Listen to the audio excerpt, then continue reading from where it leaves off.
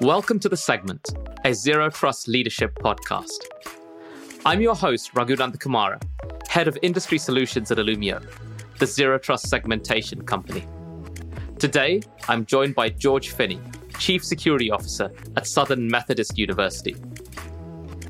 At SMU, George oversees all aspects of cyber and physical security, finding creative ways to enhance new and existing protections.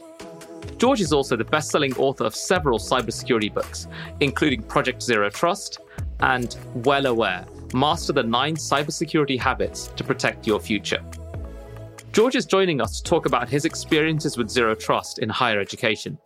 Today, we're unpacking the cultural elements of cybersecurity, what Zero Trust isn't, and why Zero Trust projects fail. George, it's an absolute pleasure to have you as the guest on our podcast. The first thing I want to ask you is, how does a law graduate go from graduating in law to doing a law internship to becoming a network engineer to then becoming the chief security officer at SMU? That's quite a few direction changes. So my undergrad was in liberal arts, which meant I studied a lot of philosophy and math, different things, languages. I learned to speak ancient Greek, really, really awesome experience. And I thought when I got out of college that I was going to go be a stockbroker. I actually interviewed on Wall Street and realized I totally wouldn't want to do that. So I got a job at GTE. So started out working on their DSL lines, their department. Became a network engineer from there. And actually, I went to a couple of different startups, one in Denver and then another in Dallas. And I realized I love startups. I love open source. And that was actually the genesis of why I went to law school was, hey, there's this thing, the GPL. I really want to get into that. There's a lot of open source licensing out there. While I was in law school, the GPL version 3 came out. I actually did a directed research around that. And again, I thought I was going to go be like a lawyer.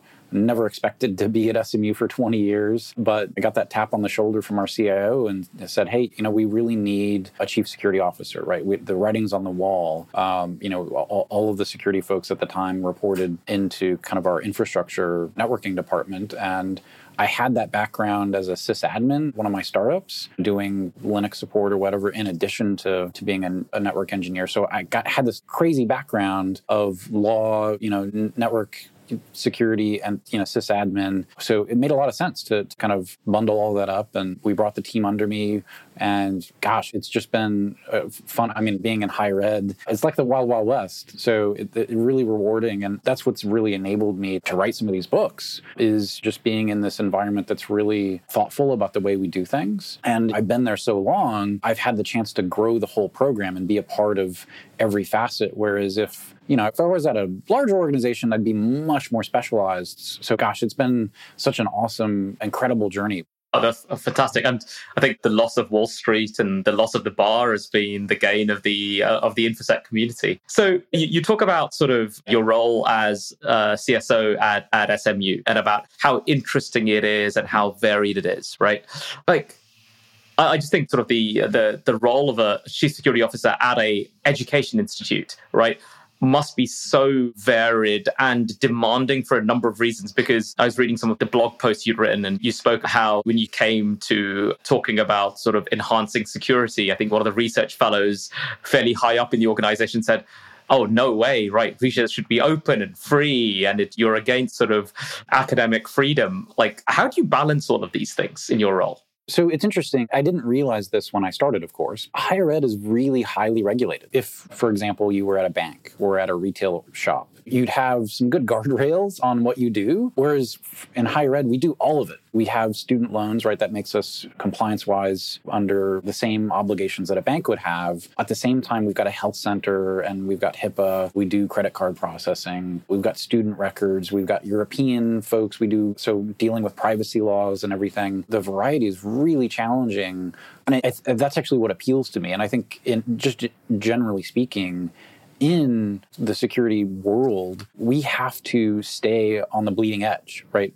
We're always having to secure that next new thing. Okay, containers are coming. How do we do that? How do we do security in this whole new ballgame? And frankly, I get bored really easily. And I think if I were doing the same job for 30, 40, 50 years, right, no knock on the folks out there that are still doing COBOL programming, but man, I would have gotten way burnt out from doing the same thing that long, right? I need to keep up with the latest thing. And security is that career that gives that to me.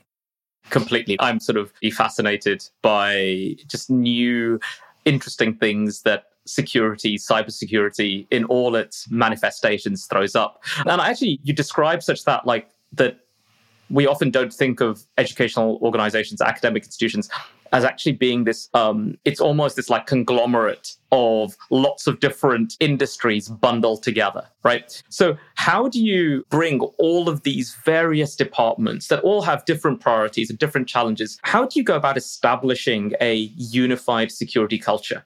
It's really hard, right? And some people say it's top down, others say it's bottom up, right? It's both. And, the really unique thing about SMU, and I didn't have anything to do with this, it was, way before my time, but the thing that most people know about Southern Methodist University is that we got the NCAA death penalty. We're the only university. So back in like 88, right? Remember there was the big football scandal where we were paying players before it was like cool to pay players, right? We're everybody was doing it, right? We're the ones that got caught. Fascinating to be a part of the university 15 years later. And that's not something that George did as the CISO, right? I inherited that. But thinking, oh my gosh, every decision we make, every new vendor, the way we handle financial decisions, all of it, I think is influenced by that one incident. And lots of organizations have had breaches or small incidents, right? There's that famous saying out there, never let a good crisis go to waste. So again, I think those things are the things that stand out in people's memories. And that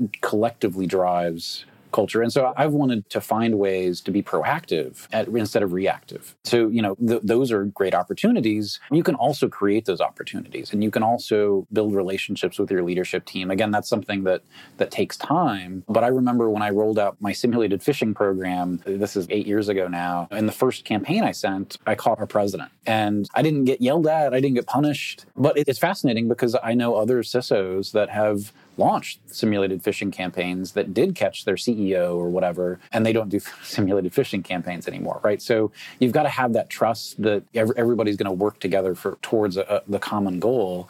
And again, when you can align that to the mission of the organization, right? We need to protect our community. We're here to protect our students who are vulnerable, who are growing and learning. That's magic. Tapping into that to help drive culture is, again, something that it's so amazing that we can be a part of that in the security world. And I think just on that last point, something that is sort of regularly expressed is that in order to do your job as a security professional, the first thing is that you need to understand the organization that you're protecting, right?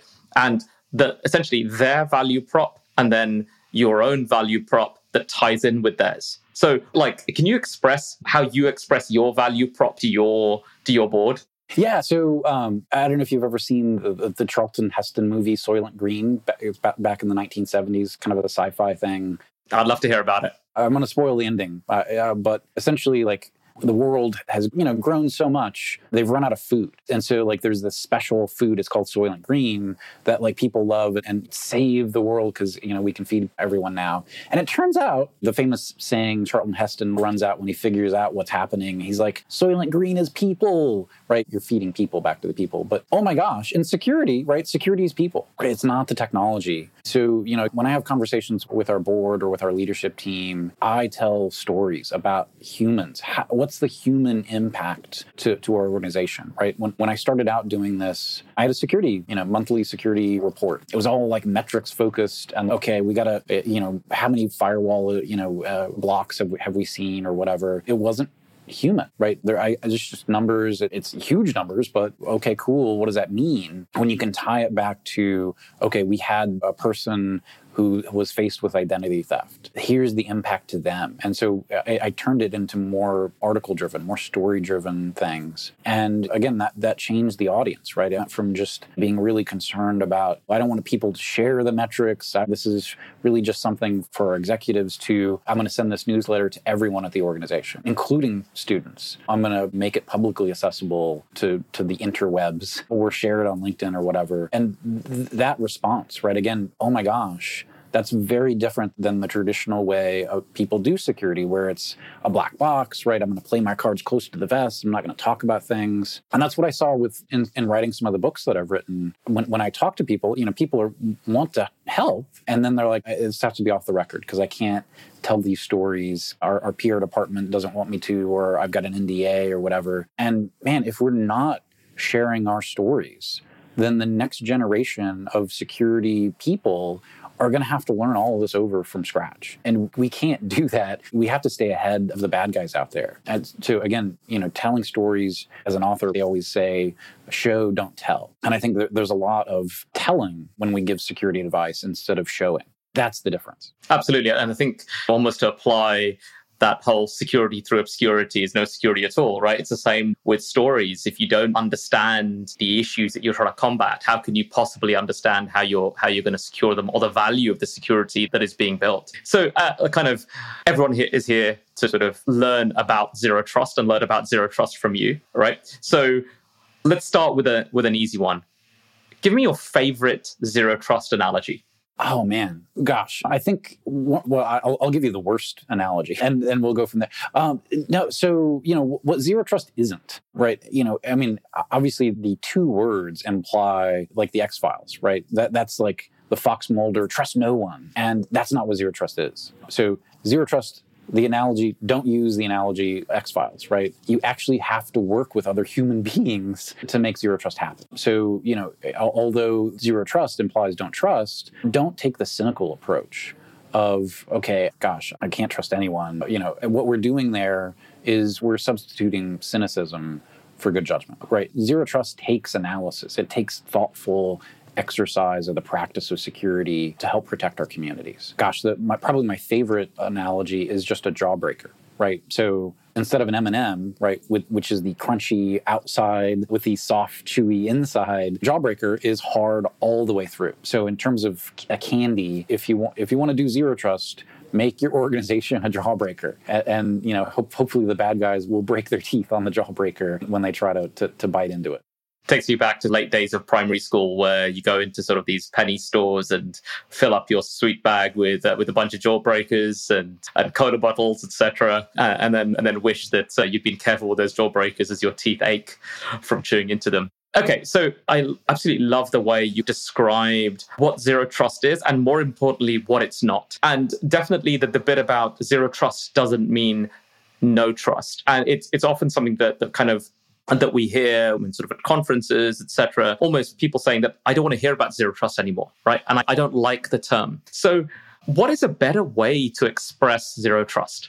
So the way that I think about zero trust, there's a phenomenal book by Stephen Covey, who's actually the son of the Stephen Covey who wrote 7 Habits of Highly Effective People. His son, Stephen Covey, also wrote a book called Speed of Trust. And in his book, he argues that you have to have both trust and analysis at the same time to have good judgment, right? So think of a matrix, right? On the x-axis is trust. It's not a binary thing. Like a spectrum. I either trust or don't. You actually have a y-axis, and the y-axis is analysis or skepticism or whatever you want to call it. But you have to have both at the same time, right? If you have low trust and low skepticism, that's kind of gullibility. If you have low trust and high skepticism, you're going to have indecision, right? You're not going to be able to get anything done. Covey talks about like a trust tax on an organization, where if you don't trust any of the human beings around you, you're not going to get anything done, or it's going to take a really long time. Same thing with partners out in your different organizations or outside of your organization. So having both is really critical. And I think that understanding fundamentally of trust is something we don't necessarily talk about a lot in organizations. And frankly, when you get into zero trust, right, the real trick is, how do I spot the trusts? Right? When I look at a computer, router, firewall, server config, what's the trust? How do I go through and get rid of them? That's what zero trust is about. It's not about not trusting people. It's about finding those trusts in our digital systems and getting rid of them. We've been doing this for years, right? Whether that's deperimeterization, it's a tactic that falls under zero trust. Maybe server hardening, right? Just as simple as that, like removing all the bloatware that comes from whatever OS vendor you have. You only need the things that you need to run. That's really what zero trust is all about. It's bringing all of those separate tactics, because that's what we were doing. We were implementing tactics all across the board to remove trusts. Zero trust is the overarching strategy that helps bring us all onto the same page and gets us marching in the same direction. So without getting too philosophical, what is the meaning of trust in the context of cyber? I think, what is a trust? There's a lot of different folks that talk about trust out there. And, I think in terms of a digital system, it's about ease of connection, right? And that's why we put trusts in, right? I'm going to put in a firewall rule to allow me to talk to any server in my data center. Don't do this, by the way. This is bad advice. This is what we're not to do. But right, that's a trust. Okay, cool. Now, when my computer or my device gets compromised, that's what the bad guys exploit to go and have free reign into an organization. That's what bad guys exploit in terms of multi-factor authentication. I trusted that device for however long you're allowed to set up a trust for. That's a challenge. And we've got to find the right balance. And I don't think there's a trade-off between usability and security. I think that's a myth. But that's the way that a lot of folks think about, my end users, my clients are going to revolt if I don't. And actually, I think you touched on this in the beginning, right? When, the highest ranking academic person at my university said, don't put a firewall between me and the internet. Okay, what they were saying in the background was, I don't want to slow down my organization. I want to, be able to perform my research without restriction, whatever my research is. And we need to enable that. And I think zero trust actually helps us, right? So, at some point, our clients, our customers, or at SMU, it's our students, they began starting to ask, why aren't you doing X? And I think, gosh, if you're signing up for a bank today and they don't set you up with multi-factor authentication, whoa, hang on now, I'm not going to do business with that bank. So at some point in our history, it became table stakes to have security. And I think for every industry, for every technology, that's the path, right? We're just figuring out how this stuff works. We're innovating, and we didn't necessarily think about security. Like, oh man, we're going to go out of business if we're not doing security. And I think the secret sauce of being a CISO today, moving that maturity model over to where you're building in security from day one. So you've talked about things like, I think to quote you, it's like, you don't believe that usability, productivity, and security are contradictory to each other, right? You very much believe that those go hand in hand. And then you also, and this is to quote something from your book, you said, the DevOps folks are all like Ricky Bobby, right? They just want to go fast, right? So as a CSO, how do you provide the security framework to allow the Ricky Bobbies to go fast, but do so safely? I think, again, it comes back to understanding humans, right? I mean, I love the joke of Ricky Bobby. I use that with permission from John Kindervag, who created Zero Trust. So thank you, John, for that. So when I wrote the book, I had the huge benefit of having John Kindervag writing Shotgun, being able to bounce ideas off of. But I also I'm not an expert in every domain of security, right? So I'm not an identity expert necessarily. I'm not a cloud or DevOps expert. So I tried to find as many experts as I could. And when I sat down with some of the folks who are really great at DevOps, the developers, it's not that they don't want to do security. It's that they're incentivized to, all of their bosses need to get code out the door. Again, that's great. It's really needed for lots of organizations. And actually, that's a benefit, right? So Zoom is a great example. Zoom is a DevOps company. So, when, I'm not going to call them a cyber criminal, a hacker, former NSA person disclosed to 0 days, right? What did they do? They're like, cool, I'm stopping everything else, and we're going to dedicate all of our DevOps cycles to fixing this. That's incredible, right? That's one story of how DevOps enables security. And again, we in the security community have some norms, and I think we like to disclose to a company first and give them some time. I don't think that process was followed in that case. So really, it's hugely unprecedented for an organization to be able to turn around a fix in 24 hours with no prior notice, right? It's an incredible story, but it just shows you how much security and DevOps, right, can be aligned. And I think we have to be able to come to our partners and work with them and meet them where they are, right? A lot of what we can do with Zero Trust in the DevOps world, but in particular, is to just be a part of their pipeline, right? They're already doing testing as a part of the pipeline, so let's just add a few tests. Can we check for secrets before the code gets pushed, right? So thinking about it, instead of trying to secure the code at the end of the pipeline, Zero Trust is really about problem management. Let's eliminate whole categories of issues before they become a problem. Let's think about prevention. Let's get everybody on the same page. And actually that enables CTOs and DevOps folks to not have to go and do those fixes at the end of the cycle, right? It's just built into the process. So I'm going to quote your book again, right? I think kind of at the start of the introduction chapter, you say the most effective means we have available to protect ourselves in cybersecurity is prevention. And the most effective strategy for prevention is Zero Trust, right? And I'm going to challenge you slightly, so bear with me, is that if we think about the era of perimeter security, so think of, let's say, 90s, 2000s, was very much sort of the era of prevention, right? The bad actors are on the outside, everyone on the inside is trusted, right? So as long as we shut the front door or we keep that tightly locked, we're all good, right? And then we have then we realized that actually that was failing, right? They were still getting in. And then it was a focus around sort of detection and response, right? Okay, let's put all our effort or majority of our effort in being able to detect, being able to respond, being able to recover, right? And that kind of became the driving, I would say, 2010s, right? And I'm going to say to you that the current era is around containment, right? Assuming that the bad actor is going to get in, we may not be able to detect them. So the focus is around minimizing the impact of that. What are your thoughts on that? Say it's not Zero Trust is really about containment more than prevention. What are your thoughts? Technically, the definition we use for Zero Trust is John Kindervag's definition, and we go with that in the book. But the definition is Zero Trust is as a strategy for preventing or containing breaches. We want to remove the trust in digital systems, and ideally, we'll prevent them. And prevention is possible. Right. So, and I think a lot of folks have maybe given up on that. Right. And one of the tenets of Zero Trust is to assume breach. We also will attempt containment. So I think it's about both. An ounce of prevention is worth a pound of cure is really true in security, right? They've done studies about this, to show, again, getting at the beginning of your code pipeline, much less expensive than having to fix things after the fact, right?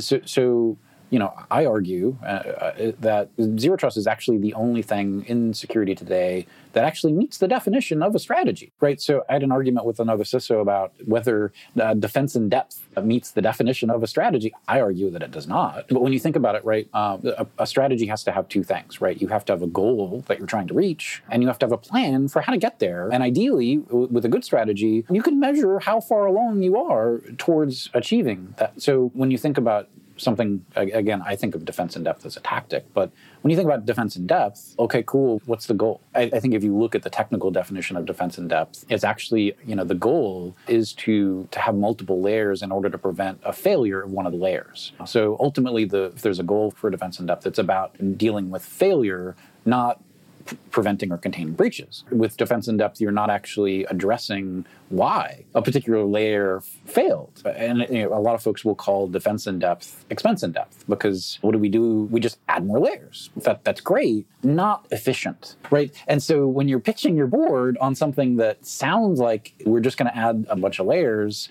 how do you know when you're done, George? How much money do you need? Honestly, if JP Morgan can spend $1 billion a year and get breached, if my university pursued that same approach, how do we know it's going to be effective? It's not an effective strategy. I think it's more like a tactic. Zero Trust is that strategy to help get all of the teams engaged in the right ways. We can leverage the right tactics at the right time, so that we're not having tool bloat, that we don't need 50 or 100 tools to accomplish what we can do with 3 or 4. I mean, of course, I agree with that.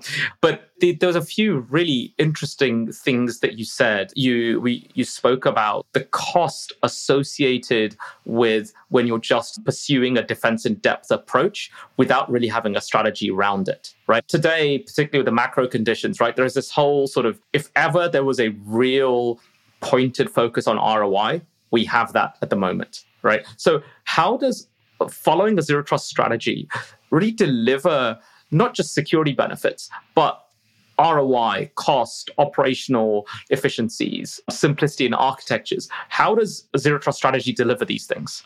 Yeah, so in the book, we used John Kindervag's design methodology for zero trust. Yep. So there's a 5-step process. Yep. And really the foundation of that 5-step process is this concept of a protect surface. A protect surface is like the opposite of an attack surface. And I understand that Gartner has a whole buzzword like attack surface management or, and hype cycle or magic quadrant.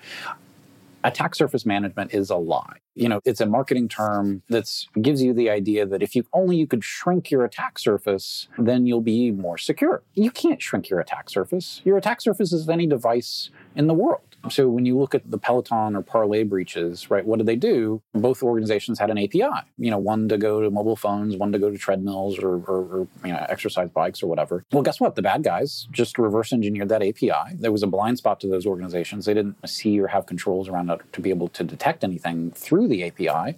And the bad guys exfiltrated all the data helpfully through the API that the company provided. That's attack surface management. If you've got a mobile app, any mobile phone in the world is your attack surface. So instead, contrast, zero trust uses this concept of a protect surface, right? What am I trying to protect, right? That requires that I have to understand how the business works, that I have to have an inventory, right? I have to know what my top apps are, where my critical data is. So I'm going to get my arms around that which I'm trying to protect inside a protect surface, and I'm going to have a repeatable process that I follow to protect that, right? So when I think about deploying tools as a CISO, right, in the olden times, I think, okay, I got to deploy firewalls everywhere. I've got to deploy EDR everywhere. Actually, when I think about just a protect surface, I'm going to provide bespoke controls to just that protect surface. So instead of licensing for my whole organization all of these different tools, I'm going to only use the ones that are needed inside that given protect surface, right? So if I have a protect surface that has an API, for example,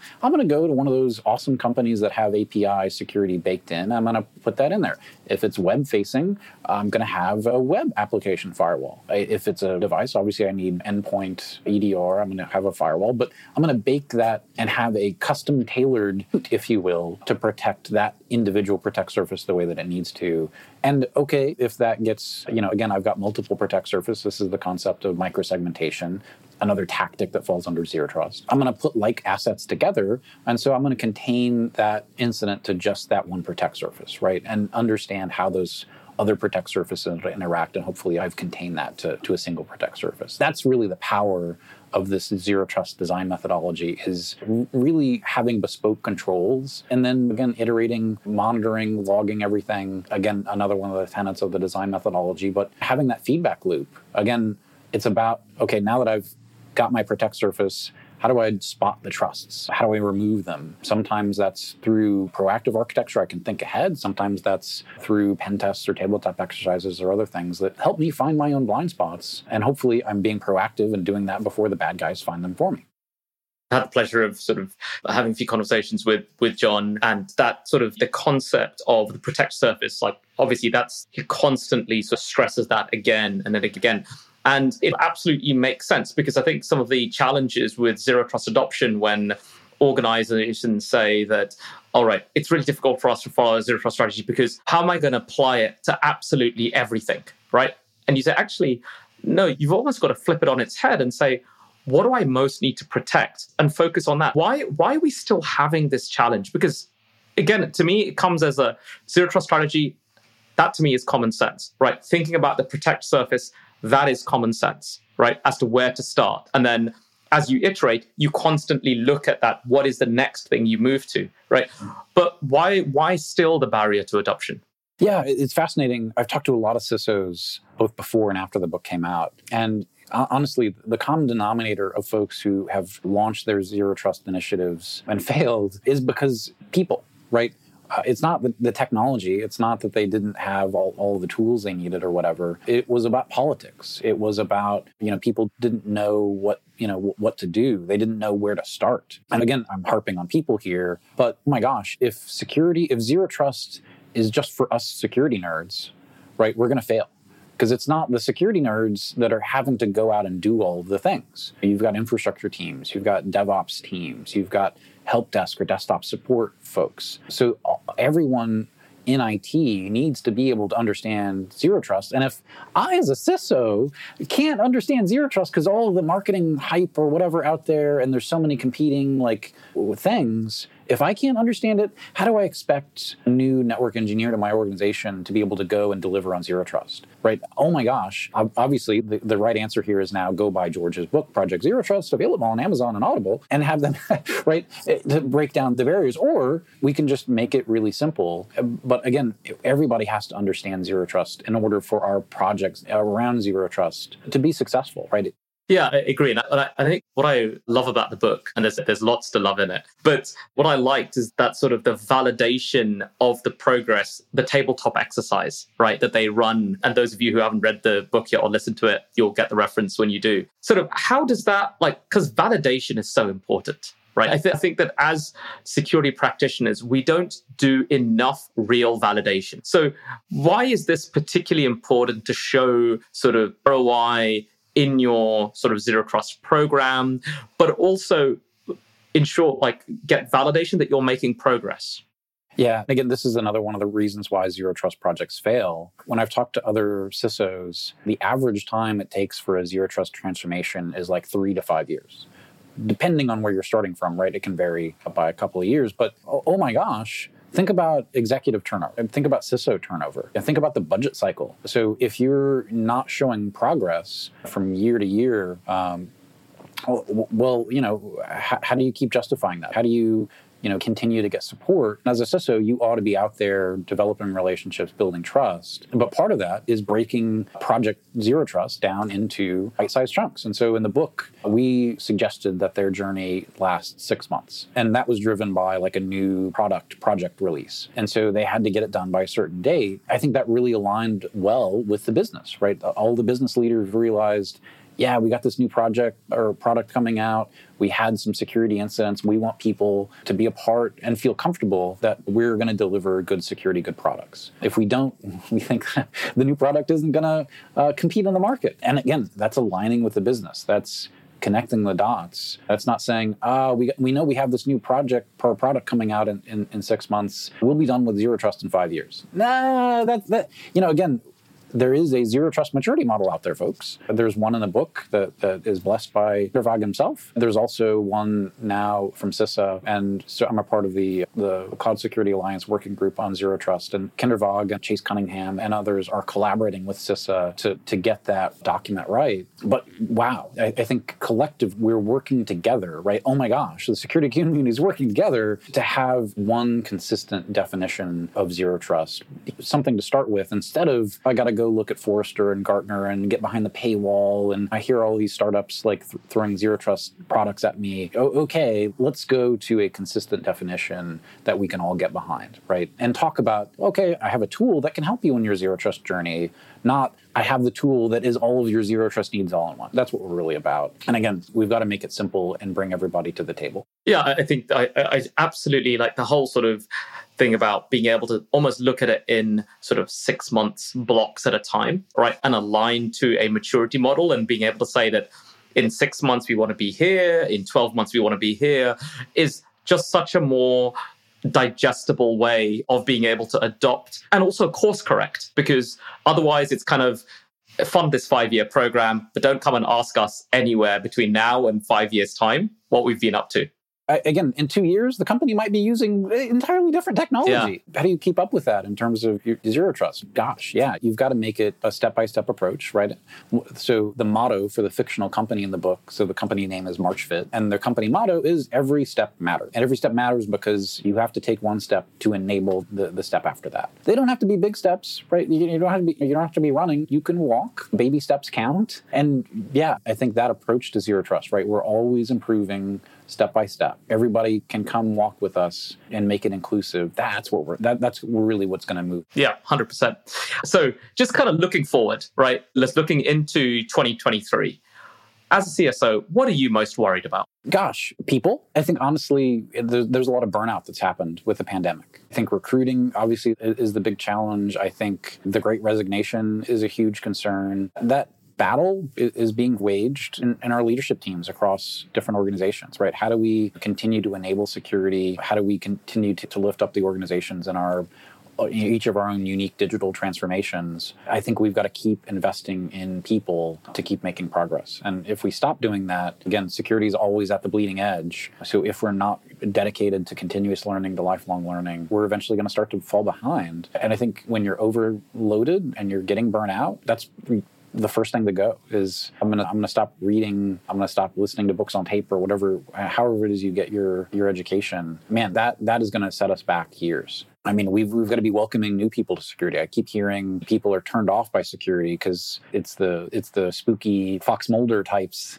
and like I want to do something that helps people, and security does help people. But if we're turning people away from security because we're not investing in folks, we're putting out job descriptions that are supposed to be entry level, but they're requiring 20 years of experience and zero trust. And admittedly, think about like some of the job descriptions that say 20 years experience with zero trust. Guess what?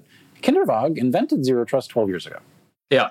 Excellent. Exactly. Anyway, I'll get down from my soapbox a little bit. You're preaching to the converted here. So I completely agree. I think I almost feel that it's not far off us seeing sort of academic institutions offering undergraduate degrees in zero trust, right?